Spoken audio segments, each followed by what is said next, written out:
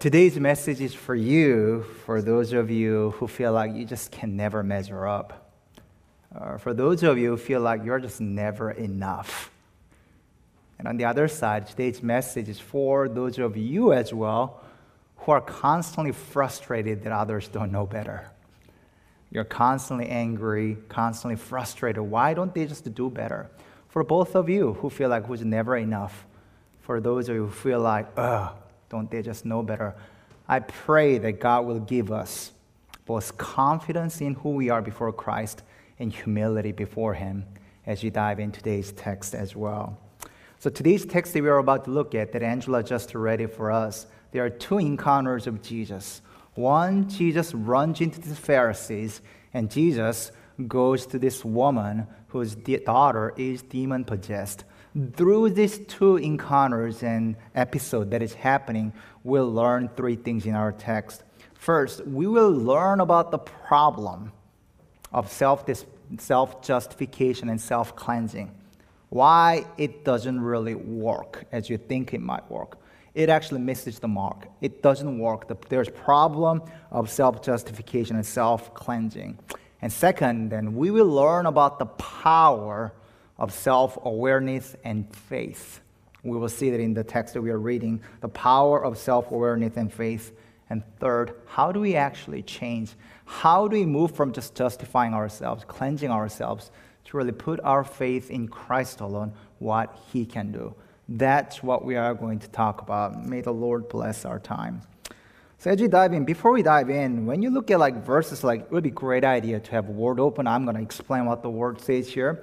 When you look at verses 3 or 4, 11, or 19, you will see a lot of parentheses in these cases. These are not original in Greek manuscript, but translator added that because it was obvious to translator's mind that John Mark is intentionally explaining this difficult theological concept because this is written for the Gentile audience, Greek and Romans. I was reading it, I'm thinking, oh man, John Mark, the author of the book, how thoughtful you are. If John Mark were around, I think I would want to be friends with him. Just the way he writes, they're so thoughtful and considerate that we, even 2,000 years later, we can benefit from his writing as well. So he's trying to understand us. So let's see what the Lord has for us. So first, the problem of self-justification and self-cleansing. Here in first encounter of Jesus, verse 1 all the way down to 23, here Jesus is, to say the least, having an argument, having a conflict, disagreement with this group of people called Pharisees, especially when it has to do with cleanness and dietary laws. Look, verse 3, what's happening? In parentheses, the Pharisees and all the Jews do not eat unless they give their hands a ceremonial washing, holding to the tradition of the elders. This has to do with not actually what the written law, the law that God has given to Moses, but this is oral law, what was added to on top of the law. Right after God has given laws to Moses and all those our Old Testament saints, all those laws were there following it, but they are let's add a few more laws. Let's fence the law in order to protect the law. So after Jesus has come 200 years later, there's this tradition called Mishnah, which is the collection of all this oral law. And this intended to, if this is what we are supposed to keep, if you put the fence far out there, that even if you might violate some fence, you might not violate the law. So it started out with a really good intention, but it has become eventually really absurd. There are some really weird laws in our days too. I looked up any weird law in Pennsylvania. Did you know that it's illegal in Pennsylvania to catch your fish barehand? You didn't know that. If you're from Louisiana, you're out of luck. You cannot dive in and grab fish. You cannot do that. According to Title 58, Chapter 63 of the Pennsylvania Code, you can only catch fish using a line or hook. I'm sure it started with all the good reason, but there are so many laws that just quite don't make sense. So anyhow, coming back to the Jewish tradition, that has nothing to do with the fishing here. What it started out to be good to protect what God has commanded, it ended up being really absurd. What God has commanded, keep Sabbath holy, don't work too much, don't work. But then these people decide to add extra law by saying, Don't even look at a mirror on Sabbath. It's illegal. I'm like, why you're not supposed to look at mirror on Sabbath? Because if you see a gray hair, you're tempted to pull it out, and that's your work. I was like, well, those of you gray hairs, ugh. So what it meant to be good, God has to keep Sabbath holy. They're adding a bunch of traditions. Verse 3 says they are like adding a bunch of tradition, holding to the tradition of elders. And out of all those bunch of fencing around the actual law, what was most notorious had to do with the cleansing law, which is the issue at a debate here in this case. What this cleansing law came about, it was actually meant to be for the priests. Before they go and offer up a sacrifice before the Lord, they were supposed to go to a bunch of ritual to cleanse themselves. But before Jesus came, about 200 years before Jesus came, by that point, all the devout Jews are like, oh, priests are doing it, I should do it too. So that they're adding a bunch of things, a bunch of absurd things as well. And so that very measurement that God had said intended to be good for priests to wash themselves, to make them realize they are defiled before the Lord with their sin, and they are in desperate need of repentance.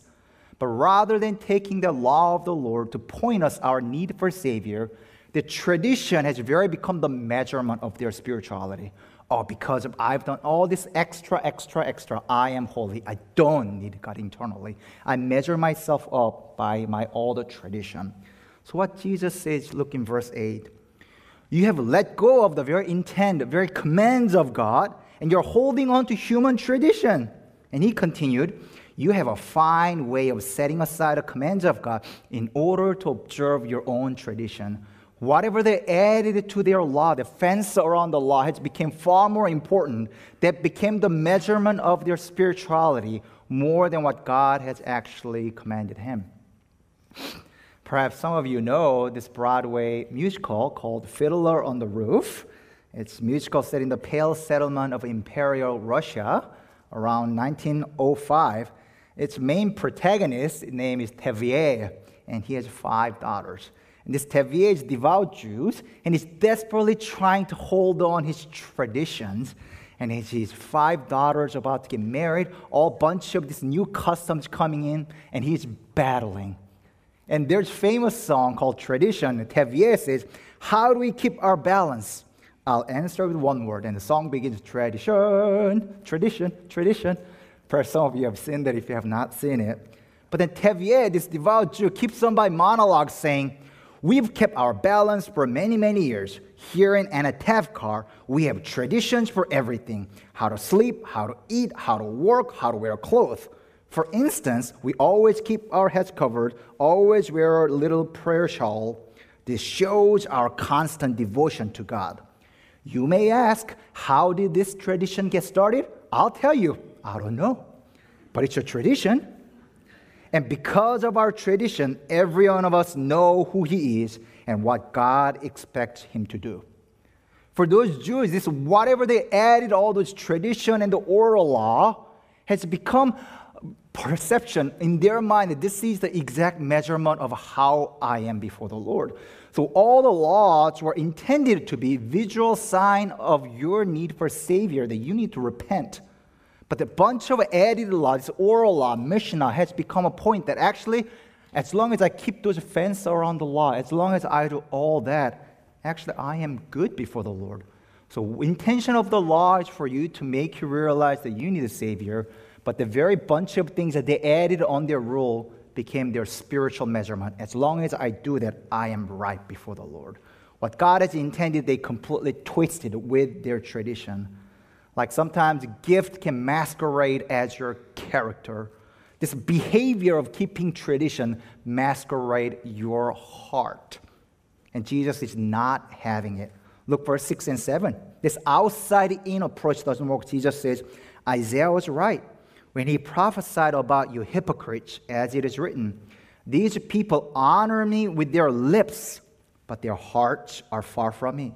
They worship me in vain. Their teachings are merely human rules. Here, Jesus is saying, I am asking for your heart. But you're busy trying to just measure yourself up by a bunch of things that I didn't even ask you to do. What are you doing? See, I almost hate to pick on Pharisees, church, because by picking on Pharisees, we become a Pharisee. What I mean by that, Pharisees are the one that said, here Jesus and Pharisees are in an argument, they are the one that says, God, I thank you that I am not like him. God, I thank you that I'm not like her. God, I thank you that I'm not like sinners. We are saying, when we read it, I'm like, God, I thank you that I'm not like Pharisees. But are we really not? Are we any better than them? Here, they're using a bunch of things to measure themselves up, to self-justify themselves, try to self-cleanse themselves before Savior. You don't think we do that? Oh, we do. Our egos are so busy trying to measure ourselves up. We are constantly so busy trying to justify ourselves too. This only often leads to great insecurity and endless comparison in our hearts. Like before God and others, what do we often say? Well, I'm better than them because guess what? I did my morning devotion. Man, I prayed more than those other people. I know so much better. You don't quite say it, but deep inside, sometimes there's subtle attitude.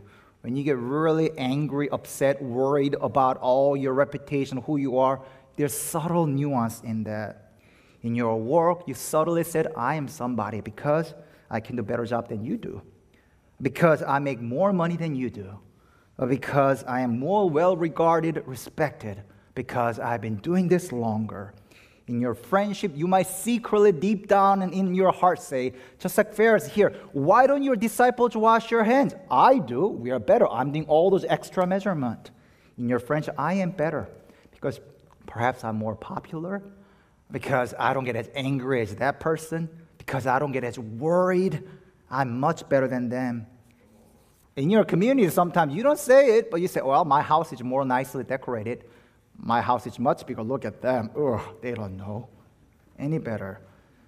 This only leads to judgmentalism and insecurity, not repentance. The law was designed to make you realize that you need a Savior and you need to repent. But they're adding a bunch of things, and as long as I'm doing all those things, I actually am great. Look at me, God. I wash my hands. What about your disciple? It had exactly opposite effect. And these Pharisees, their hands are busy, but their hearts are fragile. Their egos are always inflated and deflated because they are constantly comparing, constantly competitive. Our friend C.S. Lewis was an atheist before he became a Christian apologist. And once he had a podcast, it's modern day podcast, a radio broadcast, that was made into a book, Mere Christianity. And in the book, he says pride, essentially, this self-centered, this self-absorption in its nature is always competitive. In other words, you get no pleasure out of having something, but you only out of having more of it than other men. This is what Lewis says. I mean, listen how your heart are sometimes like this too. Now, what you want to get clear is that pride is essentially competitive. It's competitive by its own nature. Pride gets no pleasure out of having something, only out of having more of it than the next man. We say that people are proud of being rich or clever or good-looking, but they are not. They are proud of being richer or cleverer or better-looking than others. If everyone else becomes equally rich or clever or good-looking, there would be nothing to be proud about. It is the comparison that makes you proud, the pleasure of being above the rest. Once the element of competition has gone, the pride has gone.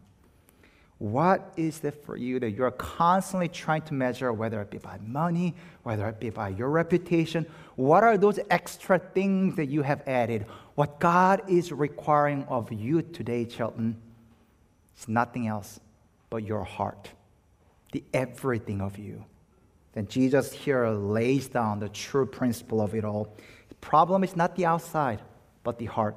Look at verse 15, 18, 23. All those three things are talking about exactly the same thing. 15, nothing outside a person can defile them by going into them. Rather, it is what comes out of a person that defiles them. 18, are you so dull, he asked. Don't you see that nothing that enters a person from the outside can defile them? 23, all this evil come from inside and defile a person. if you really believe that defilement comes from outside, then actually, as hard as it is, it's achievable. It's measurable. You can cleanse yourself nonstop. You just don't sleep tonight. Work hard. Then you might make it, actually.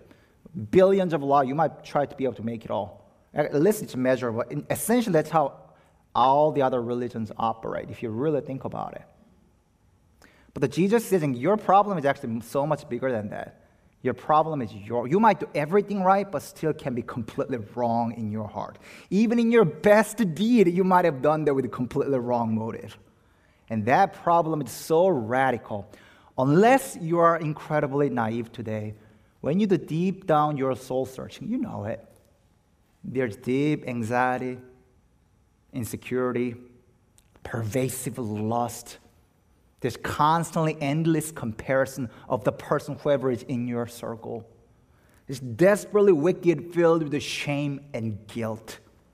And we need a Savior. Get it? Self-cleansing, self-justification by doing things just doesn't cut it. Actually, exactly misses the mark that what God intended for law was for us to make us realize the desperate need of Savior. But the laws and all the Mishnah tradition only made them more proud, more calloused. And Jesus saying, that's not going to work. Where are you? How's your heart today? You're here at church. You're doing one thing right. But your heart could be completely far away. So proud. God, look at me. They are sleeping in after time change. I'm here, God. How's my heart today? Something to think about, isn't it? Second, if that doesn't cut, self-cleansing and self-justification just doesn't work, then what works? Second, the power of self-awareness and faith. When you look at this next encounter with Jesus, look at verse 24. Jesus left that place and went to the vicinity of Tyre. This Tyre is, I don't know what Jesus did exactly in his earthly ministry, but according to what is written in the four Gospels only, this is just about the only account that Jesus goes across the border of modern-day Israel. This is not Israel. It's Lebanon. It's located in the shore, about 12 miles north of northern Israel. So Jesus, after having this major conflict with the Pharisees, he goes to the Gentile area, Phoenicia area, and meets this Gentile woman who stands in just about everything opposite as this Pharisee. Respected, well-regarded, tried to keep all the ritual. She's a woman, she's Gentile, she has a demon-possessed daughter. And she must have known that Jewish people regarded the Gentile woman as something of lesser. Just having lived only 12 miles north of Israel, she must have known. Yet she doesn't care. What does she do? Look at verse 25. She came and fell at Jesus' feet. Now, Pharisees' approach to Jesus was what? Corrective. Let me teach you what you got, Jesus. Listen to me. You're a disciple, better act better. She doesn't come in the mode of corrective, but she comes in submissive. She comes and prostrated at Jesus' feet. And then she begged to Jesus drive a demon out of her daughter, verse 26. The word used to beg is a present progressive form. That means she begged, goodbye, Jesus. No, she kept on begging. And if you look at the same account is written in Matthew 15, verse 23, disciples tell them, Jesus, just let her go because send her away, for she keeps crying out after us. She's persistently asking Jesus to help her. And what's Jesus' answer for that? All right? Now, withhold your judgment just in a moment. I'm going to read some harsh verse here. Look, verse 27 and 28. This is Jesus' response to her. First, let the children eat all they want, he told her, for it is not right to take the children's bread and toss it to the dogs. She said, Lord, she replied, even the dogs under the table eat the children's crumb.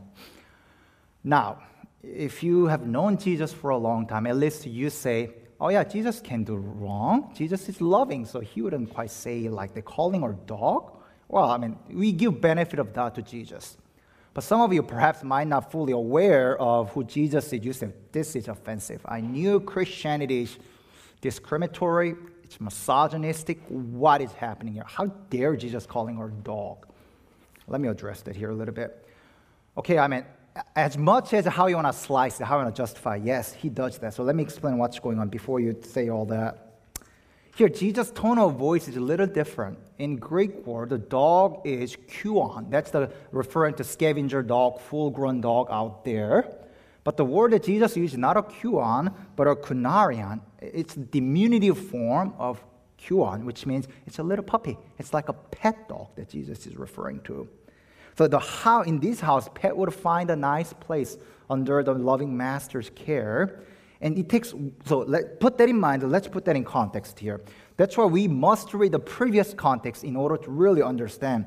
Jesus just said when he had encountered the Pharisee, hey, it's not the outside that defiles you, but it's the inside. It's not your genealogy, it's not your pedigree, you being Gentile, you being woman. That's not actually what defiles you. So your heart is what defiles you. So Jesus cannot possibly be saying, you're defiled, you're just like a dog because you're Gentile, you're a woman. Because Jesus said it's not our hands, not what we do is what defiles them, but it's the heart. Now let's put these two things together. Here, Jesus is creating a picture. In a Greco-Roman household, when they're eating, a father would preside in a table and he would give food to children first. And then, if there's any leftover things like that, Petra, and even like sometimes we give leftover to dogs, then dogs tend to, these puppies will get little scraps. So she's saying, hey, Jesus, I know, the dogs, even the dogs eat Father's bread too. Sure, we get that we are not your priority. I get that Jews are first your primary mission. But we do get some too. You're right. There is even enough bread for me. I get that I'm an outsider. I get that I am Gentile. I get that I am nobody in the eyes of Jews. But I know they perceive me perhaps to be dirty and defiled. But Jesus, you have a place for me to write. Just like even a puppy has a food from his loving master. If you want me to be a dog, I'll take it. Give me some. I want of you. What she's saying, she's not defensive, but submissive. She's not arrogant, but humble. She has keen self-awareness of Jesus, his priority and mission. And at the same time, she's persistent and asking, Jesus, you are a loving master. I know what you have. Give me some for my daughter and me too. Now, how can she do that? Let's have a conversation here. Have you seen those? She's very gentle and very submissive. Yet at the same time, she's really bold and courageous and persistent. There's something in her that's far beyond than temperamental. Because why? Have you seen those who tended to be very bold, assertive, courageous, loud? They are often not humble. They're often proud and arrogant, thinking they know so much better. All right? That's how temperament typically works, that kind of personality. They either act like they have it all together or they are trying to cover up that they don't have it all together. Like, for example, among preachers, we have a saying, because sometimes we are making loud to cover up our insecurity. They're just saying that, hey, when the preacher begins to pound the pulpit, you better know that he has some weak point coming. So I'll not pound my pulpit. I'll try not to raise my voice here. But on the other side, though, when you tend to find humble people, quote unquote, they are maybe gentle and temperamental, but they don't know how to be assertive. They're often, in other words, they can be coward. They're just, okay, whatever. They are timid, cowardly. Is she coward and timidly? Not at all. She's persistent. Jesus, I need you. I need you to come through. There's something that's far beyond temperamental. So she's aggressive and persistent, yet not arrogant.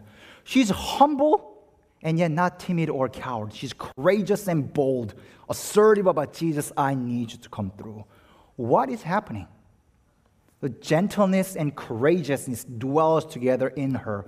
How do you become like that? There's something beyond her. How do we become like that? What is in her that makes her that way? Hold your thought, I'll come back to that. How do we change? How do we become like here? The Pharisees are very aggressive, yet they're arrogant or insecure at the same time because they think, Jesus, I'm so much better. I'm washing my hands. Your disciples don't.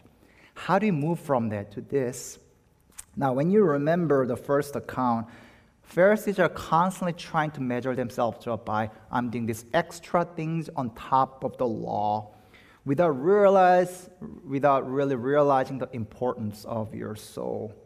Isn't that often what we are doing before God? We are so busy trying to justify ourselves. God, I'm doing this, I'm doing that, I'm going extra miles, you must be pleased with me. Am I enough now that I did all that?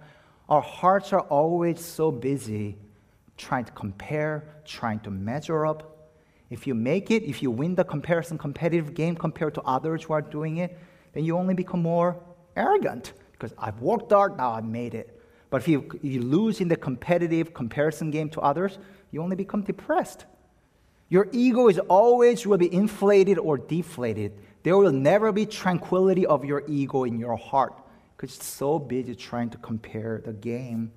Because we become the product of our own standard and judgment that we have created, and you're constantly extending that judgment to others constantly. There's no hope in that. Things that you think you can measure will only bind you and kill you in the end. There is a Grammy Award-winning singer-songwriter named Tori Kelly. In her song titled Funny, released in 2015, says the lyrics that really speaks our heart quite a bit. Listen to the lyrics. It's so easy to lose all the meaning of who you are. What is your definition of a true superstar? Is it beauty? Is it money? Is it power? Is it fame? Are you in it for the glory? What's the purpose? What's the gain? Everything you ever wanted got you tied up in chains. Be careful how you play the game. Because some same things that chose you are the same things that owned you. The same thing that built you up is the same thing that killed you. The same ones that praise you are the same ones that hate you. Funny how it all goes around. If you lose your soul, you lose it all. If you're at the top, then brace for the fall. Surrounded by faces, but no one to call. Funny how it all goes around. The very measurement that you have set, if only I do this, if only I make this much money, if only I'm this successful, well-regarded, then I'll be okay. The very things that you said before you know it is killing you. I'm convinced the Pharisees are the group of people who are most arrogant, at the same time most insecure. And also at the same time most weary and constantly anxious because they're adding a bunch of rules to measure themselves up. Your heart will never find rest. Is that you? Is that me sometimes? I feel like it actually. I identify the Pharisees so much more. Why is my heart always like this? Why am I constantly frustrated? Because I'm extending my own standard and judgment often. How do I move from that? Do you realize what this Gentile woman is doing here now? Let me answer the question. Her confidence is not based on who she is, but her confidence is based on, it's not even what she can do, but her confidence her hope lies in the person of who Jesus is, whom he believes to be. She knows her status clearly. She's humble because she knows who she is, yet she's confident because she knows who Jesus is. Jesus, you have the hope that I need. Come through. In Matthew 15, when you look at the same account, Jesus praises her in the end. Jesus said to her, "Woman, you have great faith. Your request is granted." And her daughter was healed at that moment. It is not the Pharisee who had it all together, constantly trying to measure up, that Jesus praises in the end. But the one Jesus praises is the Gentile, whom the world considered to be nobody woman. Because she realized who she is. She's humble before the Lord. She's confident. God, you have hope that I am desperately searching for today. If you don't come through, I have no hope. Come. She's persistently begging upon Jesus. Do you have this kind of humble and confident faith before the Lord? Or you're timid, coward, and just arrogant, trying to measure up all the rules of life that you have set in motion? That will only lead you to self-absorption. But when you realize who you are before the Lord, it will humble you. And when you realize who you are before God, who He is, it will give you full confidence to be able to move forward, putting all our hopes in God. Not all the things that we measure ourselves on. If you lose our soul, we lose it all, children. Your Pharisees are so busy trying to do a bunch of things while their heart is at the farthest. How's your heart today? Don't you want to be both humble and confident? Those are rare combinations. How is that possible, you might ask? How do you really change today? Because I want that. I don't want to be arrogant and insecure, timid. I want to be humble and yet confident before the Lord. How, you may ask? Here, Pharisee had all option, really could have followed Jesus, but they completely rejected by all the things. How do you change today? Where you can find both humility and confidence at the same time, look no further than the cross of Jesus Christ. Cross of Jesus Christ should humble all of us today. We are not only Gentile, we are not only outsider, we are not only defiled, we were enemies of God. We should have been there on the cross. But instead of us going to the cross, Jesus says, I'll take upon myself. When we are nobody, when we are enemies of God, He willingly goes Himself to the cross, die on the cross. That should humble me and you because I should be there. I should be hanged on a cross. You should be hanged on a cross. For the wages of sin is death, but He goes up there. At the same time, the cross of Jesus Christ should give you all the confidence in the world. Who am I? Who are you? That our God find you worthy. God says, I want to make you worthy. So my God, God will die for me? Wow. I'm no longer enemies of God. I'm friend of God. God loved me enough to die for me. He endured the wrath of God for me. Who am I that God does that? I am special. You are special in the sight of the Lord. That should give you all the confidence that you and I need today. Without the cross of Christ, you will always be inflated and deflated. Your ego will constantly swing back and forth every day in your life. Where do we begin today? Children, aren't you tired of trying to measure up? I am. I am tired of trying to constantly do all things, trying to please all things. Where do I find my heart rest? I need to come back to the cross of Jesus Christ, where I find my humility and confidence altogether because of what Christ has done. How is your heart? Is your ego so busy, fragile today? Constantly comparing, constantly competitive, constantly trying to even measure up? I pray that your heart will find rest in Christ alone, what He has done for us today. Let's pray together. Oh God, we look at this Gentile woman who was submissive, prostrating at Jesus' feet today. Yet she's confident, persistently begging upon you to come through. God, would you give us a bold, confident faith? God, we are tired of trying to constantly play the game of this suburban Philadelphia, try to see who is the best at sports, who is the best at popularity, who is the best. Just name it. Who makes the most, has the most pretty house. Constantly just trying to please others. God, whatever the rules or our own definition of oral law that we have set before you, God, I pray that you rectify those today and give us the simple faith that truly our lives are not hands, but it begins from the heart. It's not outside in, but inside out before you. May our hearts truly sing for you. So when we feel like we are never enough, never can measure up, help us look to you and find a confidence in you that our God died for me. Our God died for us. And God, I pray that you humble us today.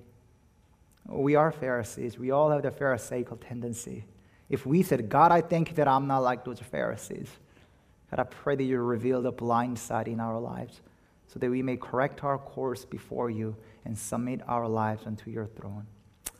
O Lord, our Savior, we commit our hearts to you. May you bring our hearts home each day. Make us more like Christ.